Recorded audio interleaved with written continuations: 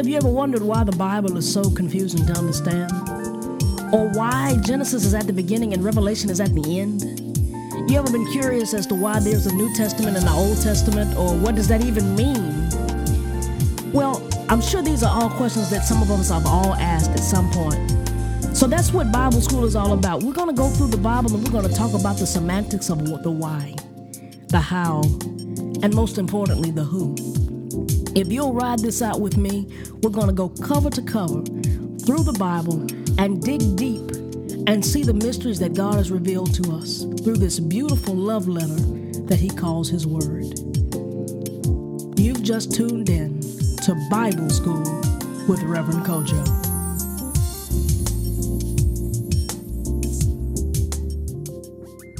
Hey, good folks, welcome to Bible School. Y'all, I'm so happy to be back.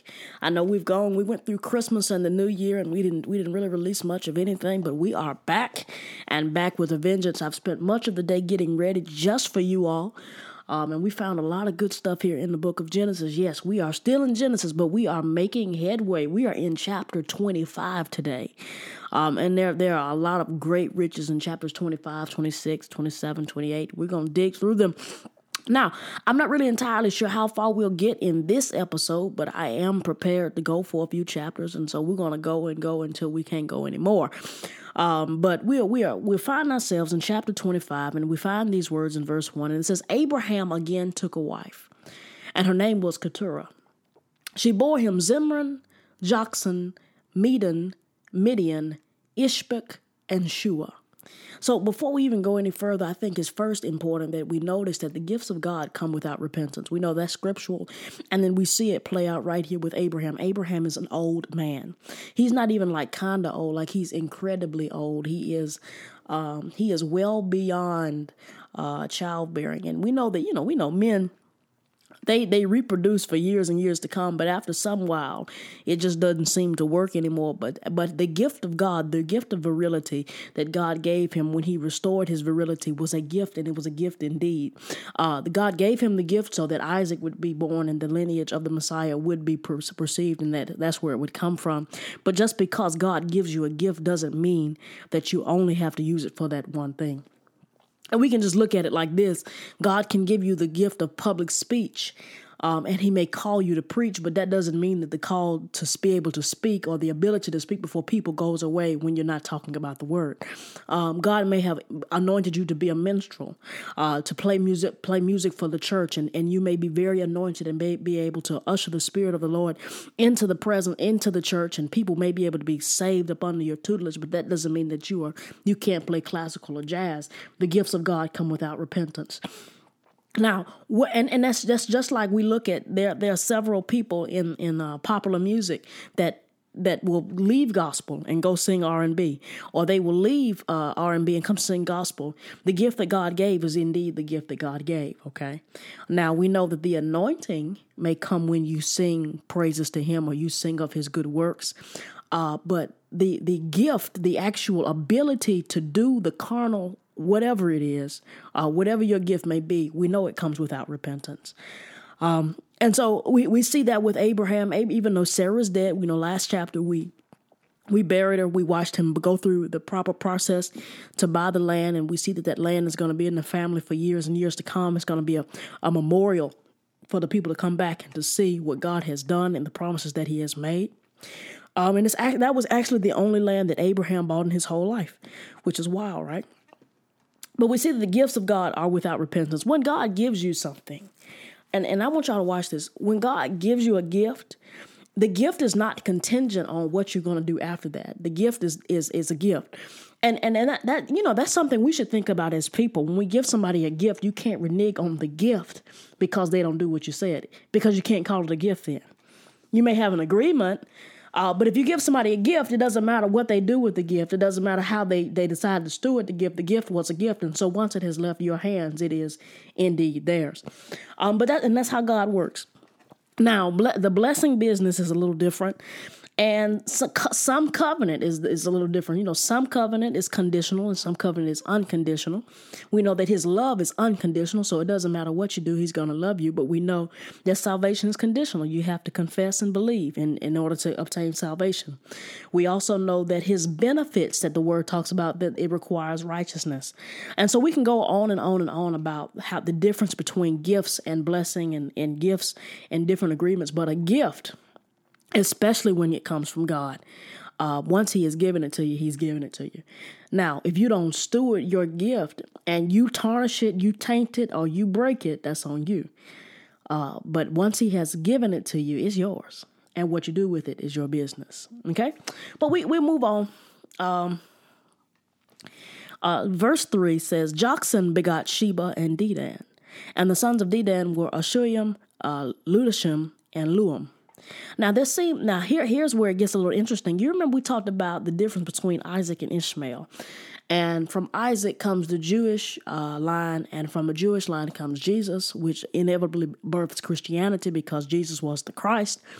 And so people seem to think that there's a superiority to the Isaac's line. And in many ways it is, and I believe that all together. But at this point, what we see is that there are people that Abraham's other children that have come from his other wife. And look, this is really interesting to me. That come from his other wife go mingle with Ishmael. So even then, Isaac is set apart. And we're going to see even further how he's set apart here in verse 5. But Isaac is set apart because all the other brothers want to hang out together. They don't have anything in common. The one thing that Isaac has is that he came from Sarah, the wife that he loved, the wife that was betrothed to him by God, the wife that God set apart and said that this is the line through which I want my son to come from. But we see that they're intermingling with the sons of Ishmael. But this is also a fulfillment of the many nations promise. You remember a few chapters back, we saw that God promised him that he would make him the father of many nations. And so even if Ishmael would have never been born or never been a thing, I'm led to believe that Abraham would have still taken Keturah and would have still had these other boys, and we would still see the things going on. Now, I don't believe there would be chaos in the Middle East, because that chaos in the Middle East, it spurred out of the dissension that was between Sarah and Hagar, which inevitably moved to Isaac and Ishmael. But that and that's where it comes from. And when people talk about they think they can solve the issues in the Middle East, baby, this goes back thousands of years to biblical times. This is a blood thing. This goes deeper than the things that we can see today. And if you don't study scripture and you don't study religious history, you will miss it. And that's why a lot of people think they can get in office and they can fix the things that are going on in the Middle East. But if you haven't been a student of Scripture, you'll miss why there's so much chaos. That chaos is not going to be fixed until after Christ has come and ruled on the earth. And so I think it's incredibly interesting. But we see this as a fulfillment of the many nations promise. So yes, Ishmael I guess is the first fulfillment, and he wasn't really supposed to be, because Abraham was never supposed to go to Egypt because he was supposed to have faith. But like all of us, we all take derailments and we all go the wrong way, and we at some point in our lives, and there are consequences that we have to pay. And so that's the consequence. Not only did Abraham have to pay, but we're paying it thousands of years later. So we find ourselves here, though. We find ourselves here that this fulfillment of this many nations, remember the Lord said, I'm going to make you the father of many nations. And so many nations would require that Abraham would have had some other children. Now, whether they came from Sarah or where they came from, there was a requirement on many nations, okay? So Isaac obviously births Israel. And we're all familiar with them because out of Isaac comes Jacob, and Jacob has 12 boys. And then from the 12 boys, they get the 12 tribes of Judah. And that is how we know the Israelites. We know that Ishmael has birthed the Muslim faith. One of the, all three major world religions come out of the loins of Abraham. But we also see these other folks, Midianites, that Midian is still a country. Like, y'all think about that. Sudan is still a country. We hear about the Queen of Sheba. Sheba is still a place. And all of these places will come from the loins of Abraham. And so this was a fulfillment of what God promised. And what's really interesting to me, you remember we talked about the Table of Nations, and we talked about specific countries that came about. But not only do we get to look back in Genesis and see the specific countries, but we can start to see the birth of different religious sects and religions that are contrary to what we believe now. And I want you to hold on to this, that these things, these people, these portions of people who were worshiping God and were not Jewish were not in sin, okay? They were not Jewish, but Judaism was a matter of birthright. Okay. And it was because it was a matter of birthright, you served God and you followed his laws because you were sanctified, you were set apart. But the Gentiles also worship God. They also worship God in a manner that they also worship the same God. And because there was not an intercessor, there was no Jesus at this point, they worship God just about as much as they could fulfill. So it wasn't an issue, but Christ was the gift that unified the Jew and the Gentile. And so Christ, the whole purpose of Christ was to grant salvation because we're jacked up people and we're never going to be good enough to fulfill perfection and to be able to meet the standard of God. But it also unified. The purpose of Christ was to give an option to unify the earth. Okay, so you've got all of these nations, and I think this is amazing. You've got all of these nations that have come out of the womb of Abraham that are worshiping our God in some form, but they may not accept our Christ. Okay. And because, a lot of people believe in the higher power. And I guess if you believe in the higher power, you believe that there is a God that exists. Okay. There are scientists who believe that in the higher power, a God that exists. So a lot of people don't displace his power or his deity or his ability, but they don't want to subscribe to the method by which you can get to him. But at this point in history and at this point in the word, it was okay to be any of these because it was a matter of your birth.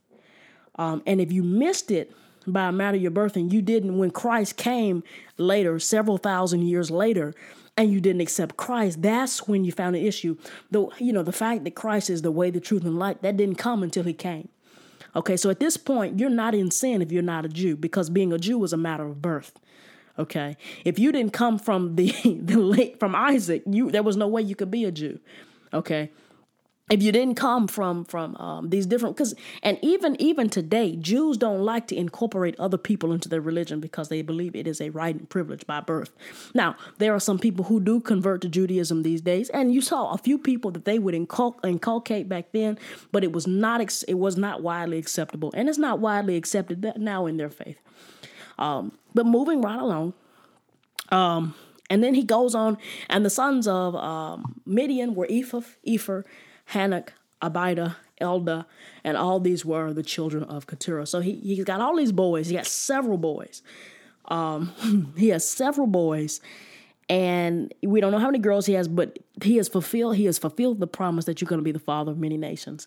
Not only am I going to give you the Israelites, not only will they come from the seed, and not only will they be the ones that unite it all in the end, not only am I giving you all of these things, but there are going to be several nations on this earth that will come from you. You will be Father Abraham, not just to the Jew, not just to the Christian, but to the Muslim, and to several other sects and religious groups on earth. And so I think it is absolutely amazing and y'all know I really believe this. I believe all history and I believe all science points right back to God.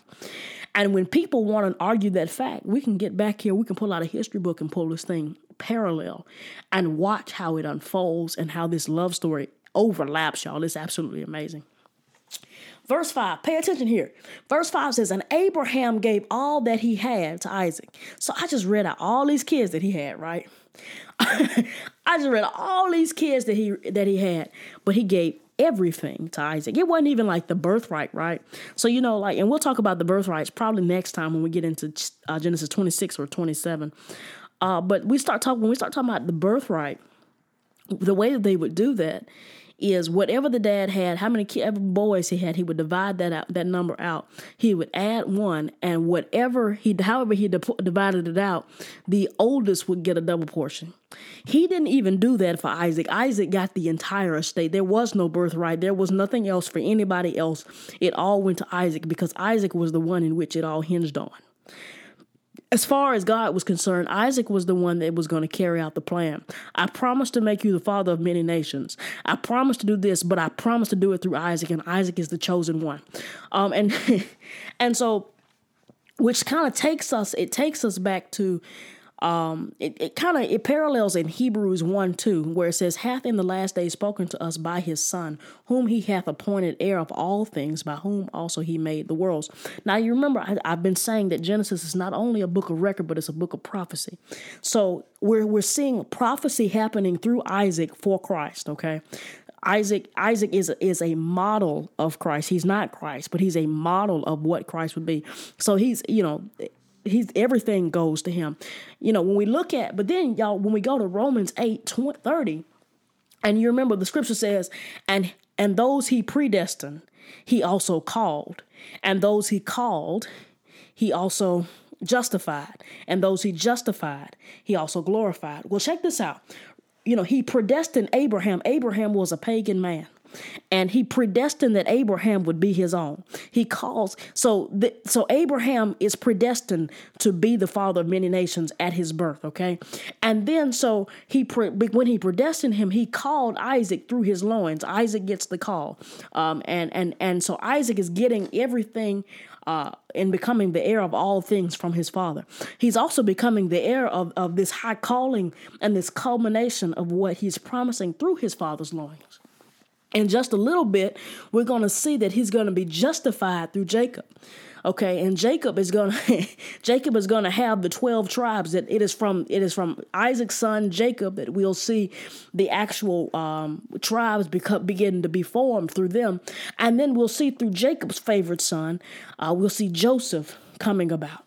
And so, and that's where he's going to get glorified. When we get to Joseph, I love that story. We start talking about that. It's absolutely amazing. And if you'll just stick with me, I promise I'm going to tie these things together. And we'll be sure to revisit Romans 8:30 as we progress through these four men. And we see that this faith come together. But moving right along, verse 6, but Abraham gave gifts to the sons of the concubines, which Abraham had. And while he was still living, he sent them eastward away from Isaac, his son, to the country of the east. So even in all of this, I have moved on. My wife is deceased. I've started a new life, but I still am remembering that Isaac is important. I've got to still separate. And this is like, I remember, Genesis is not only a book of record, but is a book of prophecy. He's separating the other boys from Isaac, just like he's going to do to Israel. He's going to separate Israel from the rest of the world. There are going to be standards on Israel that everybody else can't abide by. A lot of folks might be bowing to God. They might consider themselves Gentiles, and they may not be pagan because that's an issue. And they may be worshiping the one true God, but they don't have those requirements on them. And because they don't have those requirements on, we see often they are written off and they're not relevant. And for most, all intents and purposes, usually for study, they're not until a certain place, a few places. But they get, the Gentile gets real relevant when we get to the New Testament. But for the Old Testament purposes, not so much, okay?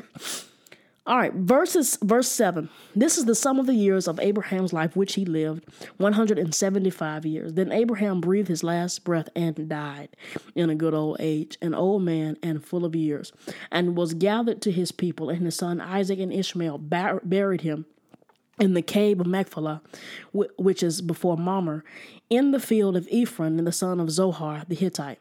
So here's one important part. You remember that whenever Isaac would appear, Ishmael had to leave. They did not get along. And that was a huge precursor for what is going on in the Middle East now. That's why the Muslims are really upset with the Jews wanting to make Israel, the headquarters and the capital. That's, why we see all of these issues, why there's issues surrounding Jerusalem, because everybody wants to claim Jerusalem because everybody knows it's the Holy Land. Because we're all serving most of us are serving the same God. But there's this issue surrounding this need for the birthright, because the Ishmaelite or the Muslim are still a little bit bitter because they were the firstborn, but God chose to use Isaac.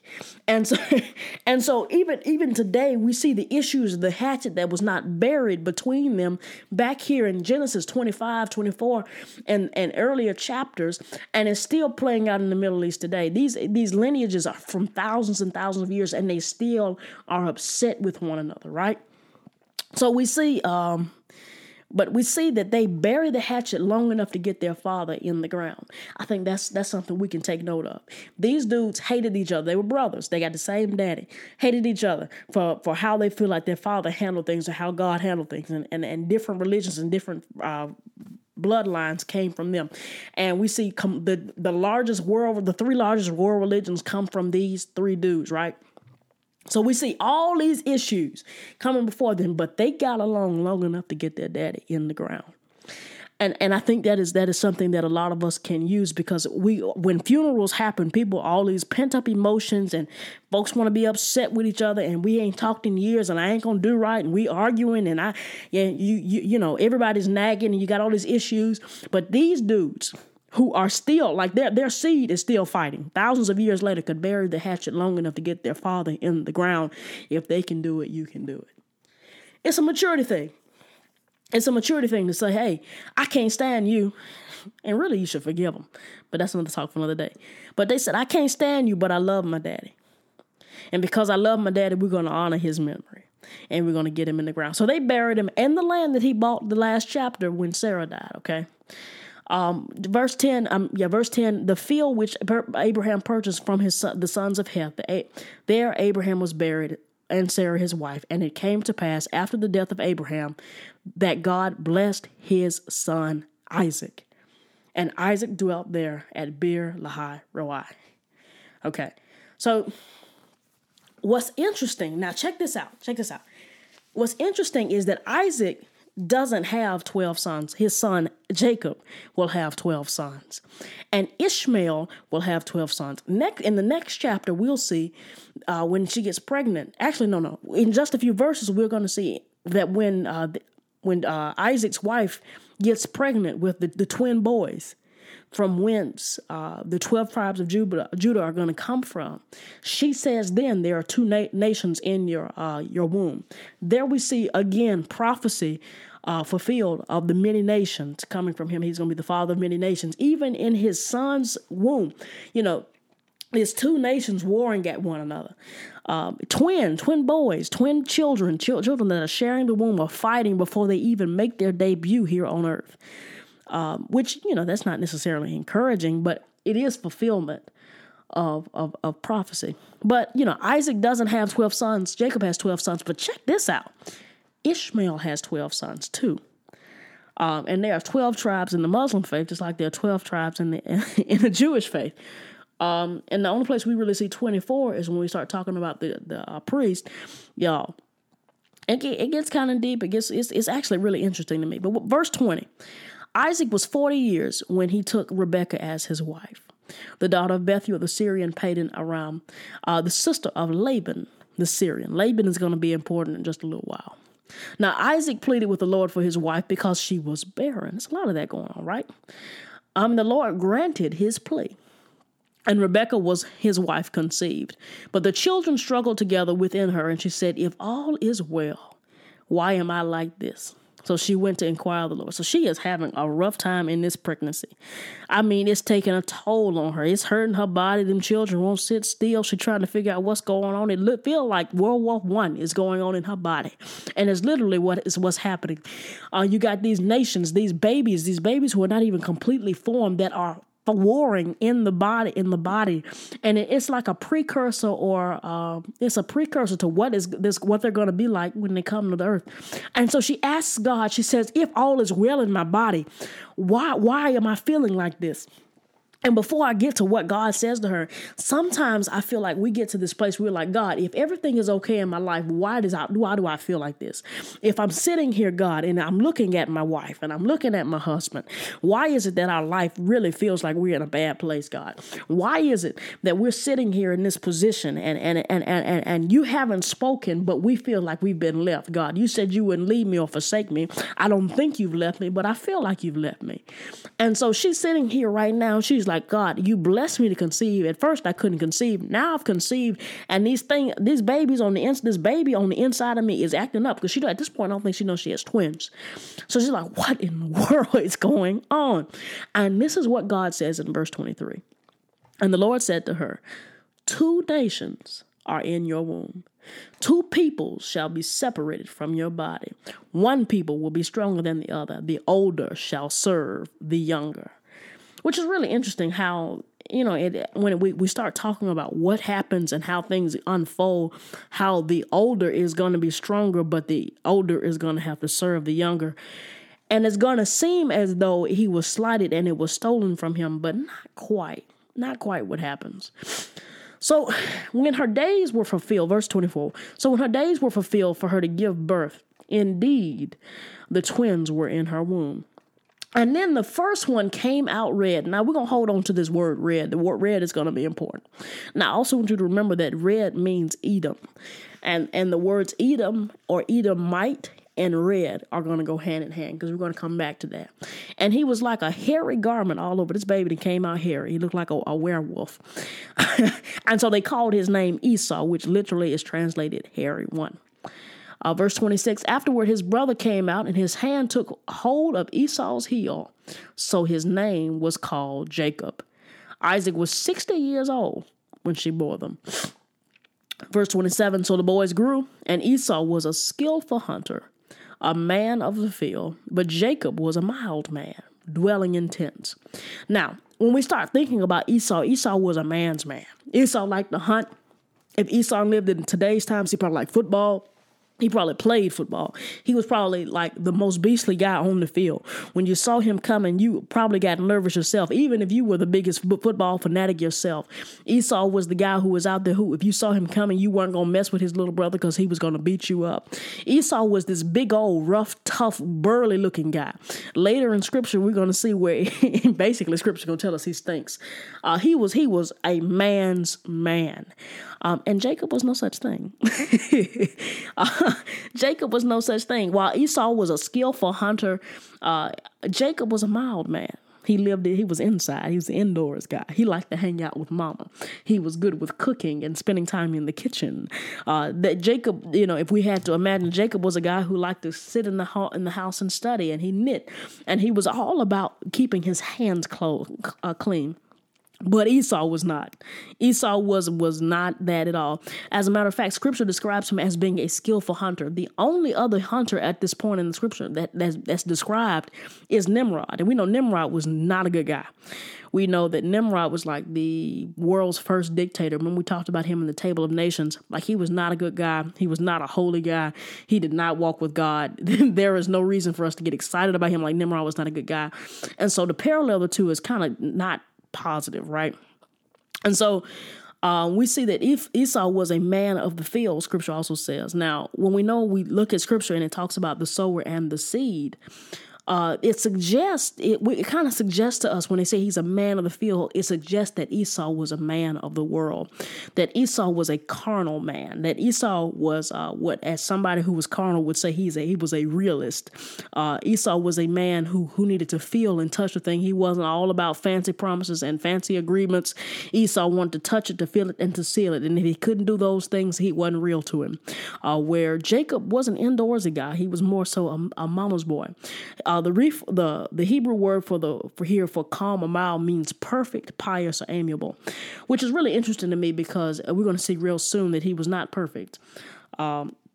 He may have been amiable, but the things that he did was not amiable. They didn't come across as polite to me.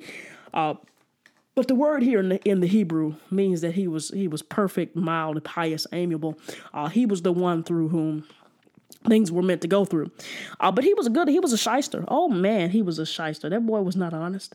He was not, I would even in my analysis of scripture, Esau comes across as a stand-up guy. He don't come across as the most spiritual person or spiritual at all. But he comes across as this guy who was a stand-up guy, and Jacob looked like he was real flagrant. He was really about getting around and getting what he wanted at any means possible. And we kind of see that happen. But we see that even though he's a shyster, and we're going to see what he does here in a minute, he's going to get his retribution after a while. Now, verse 28, I think this is important.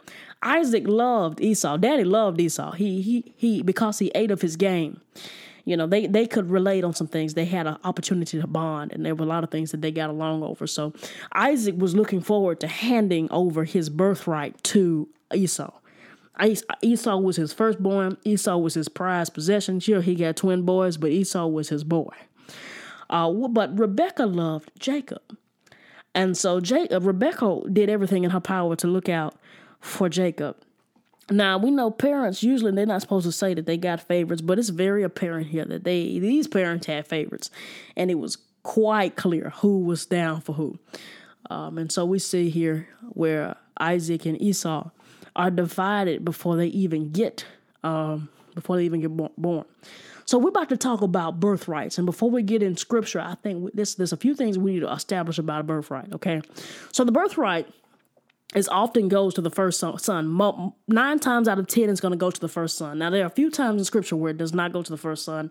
Like it doesn't go to Reuben, Jacob's son, because Reuben was he was having some incestual relationships, and that was kind of nasty. And obviously here it's not going to go, but this story is kind of jacked up and a little jank. But I still think the will of God goes forth. I don't think it would have made it into the Bible if it didn't. And we're going to talk about that when we get through the story. But the oldest, the birthright came with the oldest was to be the head of the family when daddy died and to be the priest. So let's think about that, because for those of us who are the heads of our households, I'm the head of my household. My father's the head of his household, the household I came from. And the men and the singles are the head of their households. So if you're single, you're the head of your household. And if you're married and you're the man, you're the head of your household. But the head of your household comes with a responsibility, and a lot of us understand the head part. You're supposed to provide, you're supposed to pay the bills, you're supposed to make sure that everybody in your house is taken care of. But a lot of us miss this piece about being the priest of the family. To be the priest of the family means that you're responsible for the souls. See, on a carnal level, we get it because it means you're the covering. So on a carnal level, we understand you got to put the roof over their head. On a carnal level, you understand that you got to take care of some things. On a carnal level, it means that the bills need to be paid and it's your responsibility. On a carnal level, it means that your children, the way they behave, you don't want them out there embarrassing you. And so whether you or your wife handles it, the way that they behave is important to you. But see, to be the priest of the family means that you are concerned with the state of their soul. To be the priest of the family means that you are making sure that they're in the word, that they're praying, that they're covered if they're not in the word. And I think a lot of people in today's age, and I can't speak for prior ages because I wasn't there, but I think in today's age, some people will understand what it means to be the head, but we fail miserably at being the priest. And then another thing about the birthright, in order to get the birthright, now you remember I told you that if a father has 5 sons, that you divide his estate into 6 pieces. The younger 4 boys will get a piece of it, get a piece, and the oldest will get a double portion. That's why you divide it 6 ways among 5 children. He gets a double portion of his father's estate. But I believe he gets the double portion because he has a greater responsibility. So not only is he the head of the household now he is charged with covering them and being the priest. And so there is responsibility that often people neglect to understand and to appreciate and to realize that comes with being the head, because not only now the covering that you were once under, you're no longer under, and you become the covering, which is why it's so important to submit yourself to Christ so that he can cover you. And so many of us we try to do it on our own. And so we want to cover ourselves, and we want to rule by our rules, and we want to live this way and live that way because I can do it my way because it's my house, my rules. And we don't understand that covering that we get from Christ keeps us from harm, and it keeps us from danger. That's why it's important to declare and to decree no weapon formed against you shall prosper, and we can hold on to that in Christ. But we say all of that. I say all of that to say this, that there are responsibilities that come with being the priest and the head of the family. But all of this is wonderful. All of this is great, but it's only legit once confirmed by the Father. Now, you'll grow up knowing that your birthright, you're going to get the birthright. You'll grow up knowing that you're going to grow up and you're going to have these things and that you're going to get the double portion because you're the oldest. But the Father has the right to switch it up and do what he wants. He can give it to the second born, or he can give it to the last child if he wants to. It's that's the custom to give it to the oldest. But really, at the end of the day, the daddy can do what he wants to do. It is up to him who he decides to convey such the special gift to. So in verse 9, we're going to start talking about the birthright and what happens with Jacob and Esau and the birthright and how things play out. Verse 29, now Jacob cooked a stew. I told you he was an inside boy. And Esau came in from the field and he was weary. I think one version said he was famished. I think another version said he was starving. Now, they believe that it was a lentil soup. And if you know anything about lentils, you know that lentils are very filling. They're very, very, if you're really famished, they'll fill you up really quick and make you feel better. It's really believed that he was more than just hungry, but that he was extremely famished, that he was so hungry that he may have been at the point of death. Now, how hungry he really was, we really only have the scriptures to infer. And so we'll just believe Esau is talking like he's really hungry, so we're going to believe that he was really hungry and that he may have been at the point of death. Verse 30, and Esau said to Jacob, please feed me that same red stew, for I am weary. Therefore, he called his name Edom. Now, we're going to remember Edom and red. Red and Edom mean the same thing. You remember that Esau came out red and hairy. And later, his descendants will be referred to as the Edomites. Okay? That's important. And when we look at this, you remember we said that he was a man of the field, he was a man of the world. Often red points to sin. Now we know the blood was red and that it covered us for a multitude of sins. But prior to that, when there was water turned into blood and all kind of stuff, it wasn't necessarily a positive thing. Okay, verse 31. And Jacob said, sell me your birthright as of this day. So Jacob was a shyster. You see your brother is starving. Now, your brother's keeper. We already went through this with Cain and Abel. They already screwed up royally. But even in their screwing up royally, you'd have missed the point. You're over here, you're taking advantage of your brother. And it doesn't make what Esau says next right. But you're taking advantage of your brother in his hungered state. And you make him sell your birthright because you're stingy. And because because if God, we already know that Jacob was ordained for this line to come from him. We know that the blessings are going to come from him. We know that God has already ordained it that way, that the Jews were coming from Jacob. If it is the will of God that they were coming from Jacob, why? Why do you have to steal it? So many times, now y'all watch this. So many times we see the promise. We heard the promise. God promised that he told us that he was going to do it for us. He told us he was going to move the mountain for us. He said, just sit still. Or he said, just go do this. And we take it upon ourselves to step out and to do everything that he told us not to do, to go and try to do backhanded deals. And then we take away the power of the miracle that he could perform because we did something back with the back door. I'm willing to bet. Now, we're about to see what Jacob says, what Esau responds, and then how far he's willing to take it. But I'm willing to bet that there was no demon in heaven or hell, in hell, or roaming the earth that was going to keep God from performing his purpose. If it was Jacob that he wanted, Jacob it would have been. But because they interfered and because they were so stuck on doing things wrong and so stuck on self. And we're going to talk, I'm really excited to talk about the semantics of this because it gets really good to me, especially when we get to verse 26 and 27, chapters 26 and 27.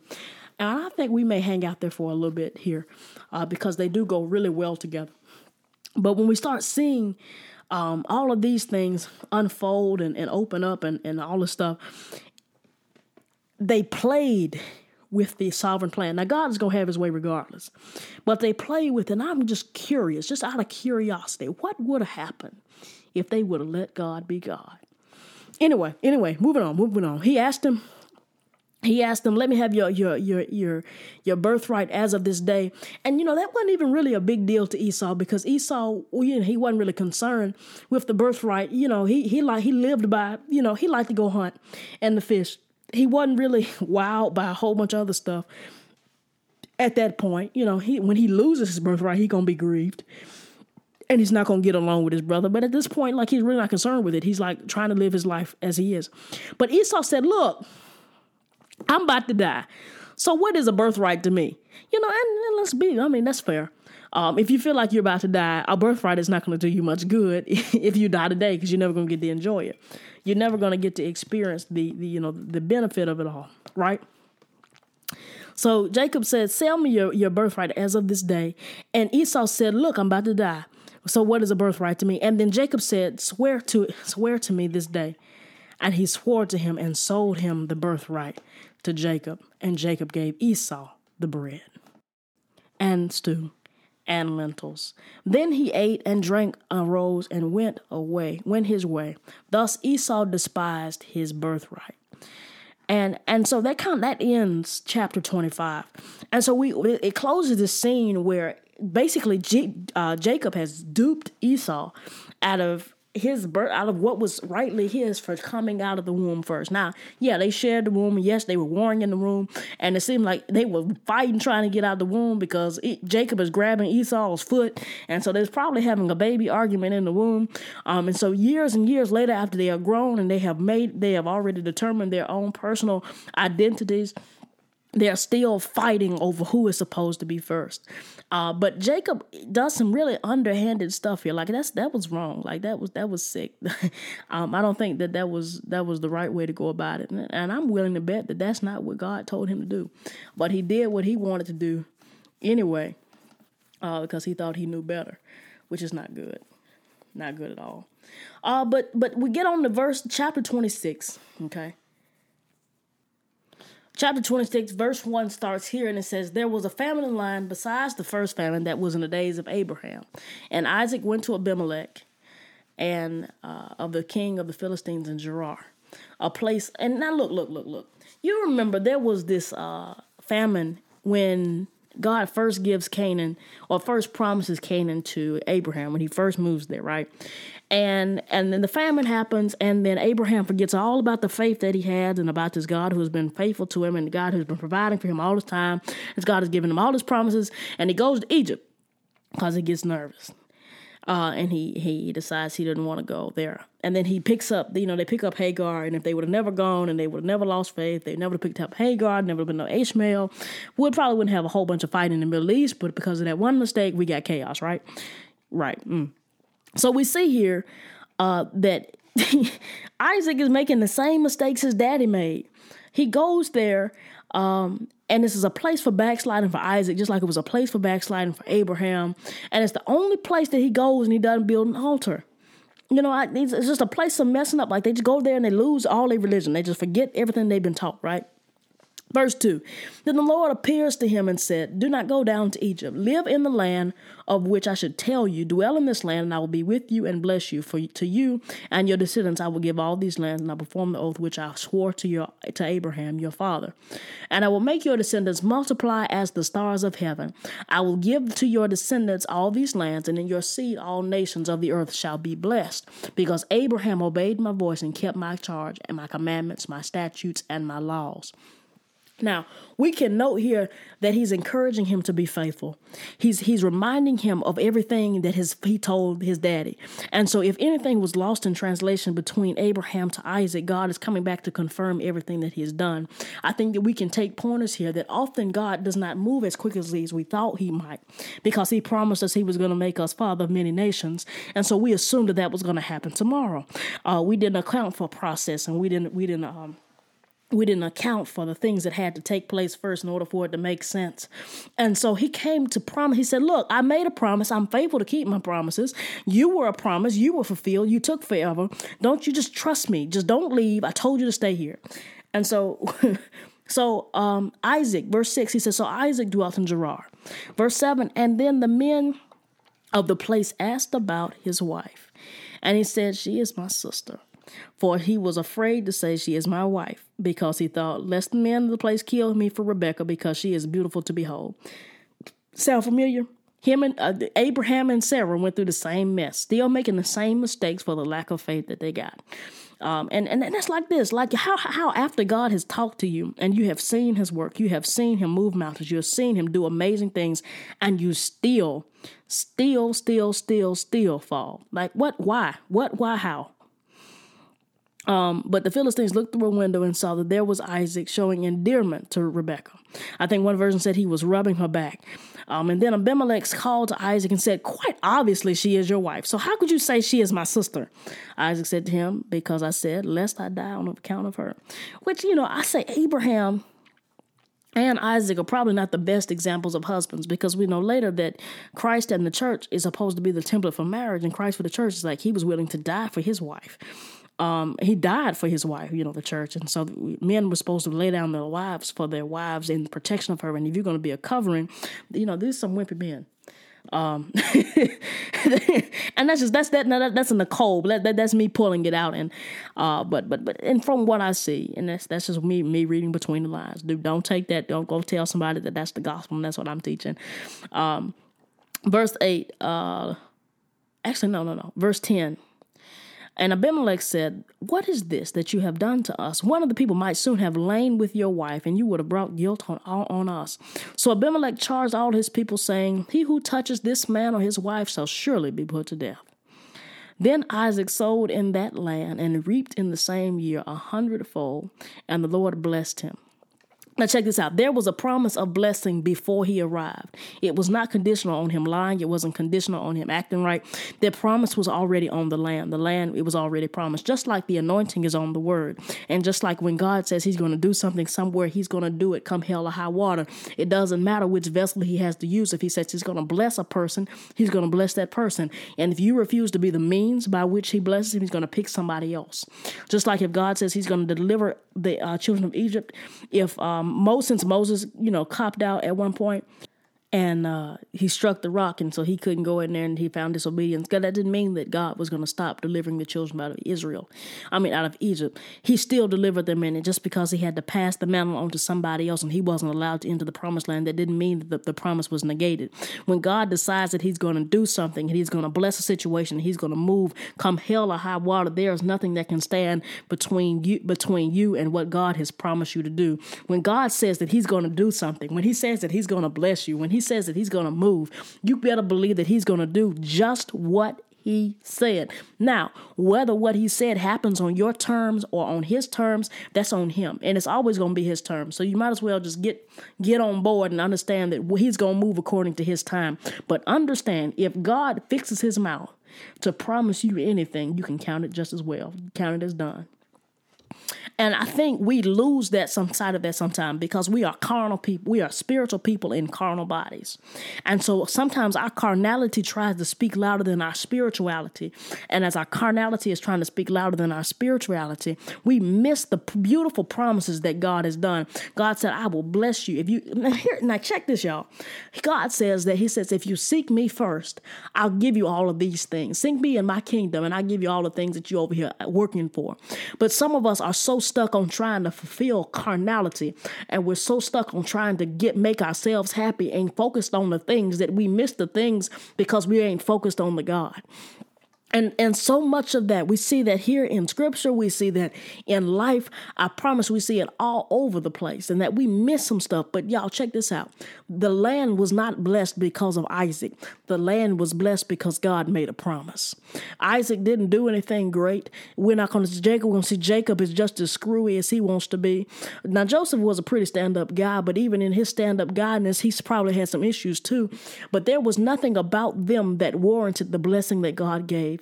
God just parted his mouth and he said, you know what? I like you. Let me show you some favor. I'm going to cause my blessings and my miracles to flow through you. You're a willing enough vessel. I'll make it work. And I think if you really want to see God move in your mouth, say, God, I'm a willing and ready vessel. Use me and watch him move through you. All right. Right back to verse 13. Verse 13, the man began to prosper and continued prospering until he became very prosperous. So he started making some money. And for he had possessions of flocks and possessions of herds and great numbers of servants. So the Philistines envied him. Now the Philistines had stopped up all the wells which his father's servants had dug in the days of Abraham, his father. And they had filled them with earth. And Abimelech said to Isaac, go away from us, for you are much mightier than we. So he's in a foreign land, still in Canaan, still among where God has promised him, and he's becoming bigger than the locals. You know, at one point he had to humble himself and buy land. His daddy had to buy land from the other people, but God is blessing him because he's promised that he was going to bless him. He's flourishing because God said he would flourish. It was not through any goodness of his. And so he's prospering and he's thriving. And so the folks want him to leave. So then Isaac departed from there and pitched his tent in the valley of Gerar and dwelt there. And Isaac dug again the wells of water, which he had dug for days of Abraham his father. Then the Philistines had stopped them up after the death of Abraham. He called them by the names which his father had called them. Also, Isaac's servants dug in the valley and found a well of running water there. But the herdsmen of Gerar quarreled with Isaac's herdsmen, saying, the water is ours. How dare they? So he called the name of the well Esek, because they quarreled with him. Then they dug another well, and they quarreled over that one and quarreled over it. And so they called it Rehoboth, because he said, for now the Lord has made room for us, and we shall be fruitful in the land. And then he went up there to Beersheba, and the Lord answered to him the same night and said, I am the God of your father Abraham, for I am with you. I will bless you and multiply your descendants for my servant Abraham's sake. So he built an altar there and called on the name of the Lord, and he pitched his tent there, and Isaac's servants dug a well. Then Abimelech came to him from Gerar and Ahuzzath, one of his friends of Phicol, and the commander of his army. And Isaac said to them, why have you come to me, since you hate me and have sent me away from you? But they said, we have certainly seen that the Lord is with you. So we said, let there be now an oath between us, between you and us. Let us make a covenant with you. And I'm going to pause right there. And so you see that these people have been fighting with him because they see him flourishing. They see him doing well. They see the hand of God upon him. And at first they see jealousy. So they're trying to stop him. That sounds so familiar. So many of us find ourselves in situations where God is blessing us and people hate us. God is blessing us and he's moving, and they're trying to find something wrong with us. They're trying to stop you. They're trying to hold you back. And they're trying to keep you from everything that God has done for you, to everything that he's built in you, every door that he's opened in you. And they're trying to stop you, but there is no force on heaven or earth that can stop you, because God is with you. And if God be for you, who can be against you? And so they're seeing here, and he's still plunging on. They ask him to leave, and he leaves. They go and they plug up his well, and he digs another well. He goes and he plants other things. He's becoming really wealthy. It doesn't matter how many people have an issue with him. And see, so many of us get so stuck on the people and what the people are doing to us that we'll walk away from what God is doing. We're so stuck on so embarrassed by how they're trying to embarrass us that we'll go abandon the good thing that God is doing. We're so humiliated by what man is saying that we'll step away from where God wants us to be. But if you'll just hang in there to what God has called you to do, if you'll just hang in there to where God is trying to get you to, you'll see all the mighty wonders of what God is trying to do in your life. I promise you. And what's amazing to me is that when God gets ready to move, he moves indeed. There is nothing that can stop him. So we see all these marvelous things happening. And then they finally realize that the Lord, and look, this is capital L-O-R-D. This ain't little L-O-R-D. This is capital L-O-R-D. We see that the Lord is with you. And because we have certainly seen that the Lord is with you, let there now be an oath between us, between you and us. Let's make covenant. After a while, when people see that God is with you, after they didn't try to fight you, they're going to realize that I'm better off with you. And they're going to come in with an act of unity, because we know that where there's unity, God is blessing that thing. And after a while, if you'll stand firm with God, whatever it is that you're standing on, people, He said, if you will lift me, I'll draw all men unto me. If you'll stand fast in where God has told you to be, men will start coming and they'll start getting on there. So they said, let's make covenant, and that you will do us no harm, since we have not touched you, since we have not done nothing to you but good, and have sent you away in peace. You are now blessed, the blessed of the Lord. So we know that there's this blessing on Abraham's seed. We know that God has already declared it. And they have gotten weary at times, and they've gotten scared at famine time. But even though they've gotten scared at famine time and they've gotten uneasy, we know that God is indeed faithful. And because we know God is indeed faithful, they didn't have anything to worry about. All they had to know is that God was going to do exactly what he said. All right, verse 30. And he made them a feast, and they ate and drank. And they arose early in the morning and swore an oath with one another. And Isaac sent them away, and they departed to him in peace. Verse 32, and it came to pass the same day that Isaac's servants came and told him about the well which they had dug. And they said to him, we have found water. And so they called it Sheba. Therefore, the name of the city is Beersheba, the well of the covenant, to this day. Verse 34, Esau was full. Well, hold on. And so we start to look at that. We can see that after you look, and this is my whole point in this whole little portion of scripture, y'all. If you understand that God is faithful, and if you understand when God makes the promise, all it requires is that you stay with God. You know, a lot of us will start with God, but a lot of us forget to stay with God. Stuff gets hairy, it gets fuzzy, and we want to run. And let me just be transparent. I've been going through some stuff the last 6, 7, maybe 8 months. And in these last 6, 7, 8 months, it has been hard to pray. I pray, but it's been hard to pray. It's been hard to read the word. It's been hard to get in the word and get in the face of God, because when you know that God promised you X and it looks like ain't nothing, no X, Y, or Z happening, it's so hard. So hard, so hard to remain faithful. And so when we realize that there is no place that you can't go, that God won't keep you, that he won't protect you, and that his word it is not capable of returning void. And when you hold on to that, ain't nowhere you can't go. All right. Moving on. Verse 34. When Esau was 40 years old, he took as wives Judith, the daughter of Beeri the Hittite, and Basemath, the daughter of Elon the Hittite, and they were a grief of the mind of Isaac and Rebekah. So Isaac was never seen outside of the land. Isaac didn't take no foreign wives, and the fact that they took wives that were not of their tribe, of their kin, of their kind, that bothered them to no end. And you'll see as we start getting into Jewish law and Jewish rules. They're not really big fans of all of that mess. No, they don't play that. But here, I want to pull these points. We know that Isaac was the man of the well. I don't know if you were counting, but there were 7 wells, no more, no less. He was the man who was reopening wells that were no longer open, and he was making sure that water was flowing, that there was water. So we know this is a carnal water, but we know in the New Testament, Jesus was the man of the well too, but he was giving them a water that they would never quench no more. So that makes Isaac a type or a model of Christ, okay? And you remember, I'm always saying that Genesis is not only a book of record, but it's a book of prophecy. And this is a prophecy to the fact that he was going to be the water that you would never have to thirst anymore. But he sets up this scene that wells have significance here in Genesis, so that when we see it in the New Testament, it won't be foreign. Abraham was the man of the altar, and Jacob was the man of the tent, but Isaac was the man of the well. I think it's beautiful. I think it's absolutely gorgeous.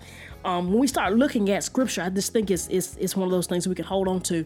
Now, look, y'all. When we come back on the next episode, we're gonna pick up right here. We got a good bit to talk about. I'm really excited about it. Hold on to this. Remember, Isaac was the man of the well, and Abraham was the man of the altar, and Jacob was the man of the tent. And when we get to chapter 27 and 28, we're gonna talk about how that birthright really left the hands of Esau and got in the hands of Jacob. We talked about the conniving conversation that they had, but we're going to get into some other things next week. You do not want to miss it. Bible school is where we need to be. When we are intelligent and we are educated Christians, we can defend and we can live this gospel. If it's not on the inside and you don't understand it, how can you live something you don't understand? Y'all, I'm Reverend Kojo, and this is Bible School. Y'all be blessed.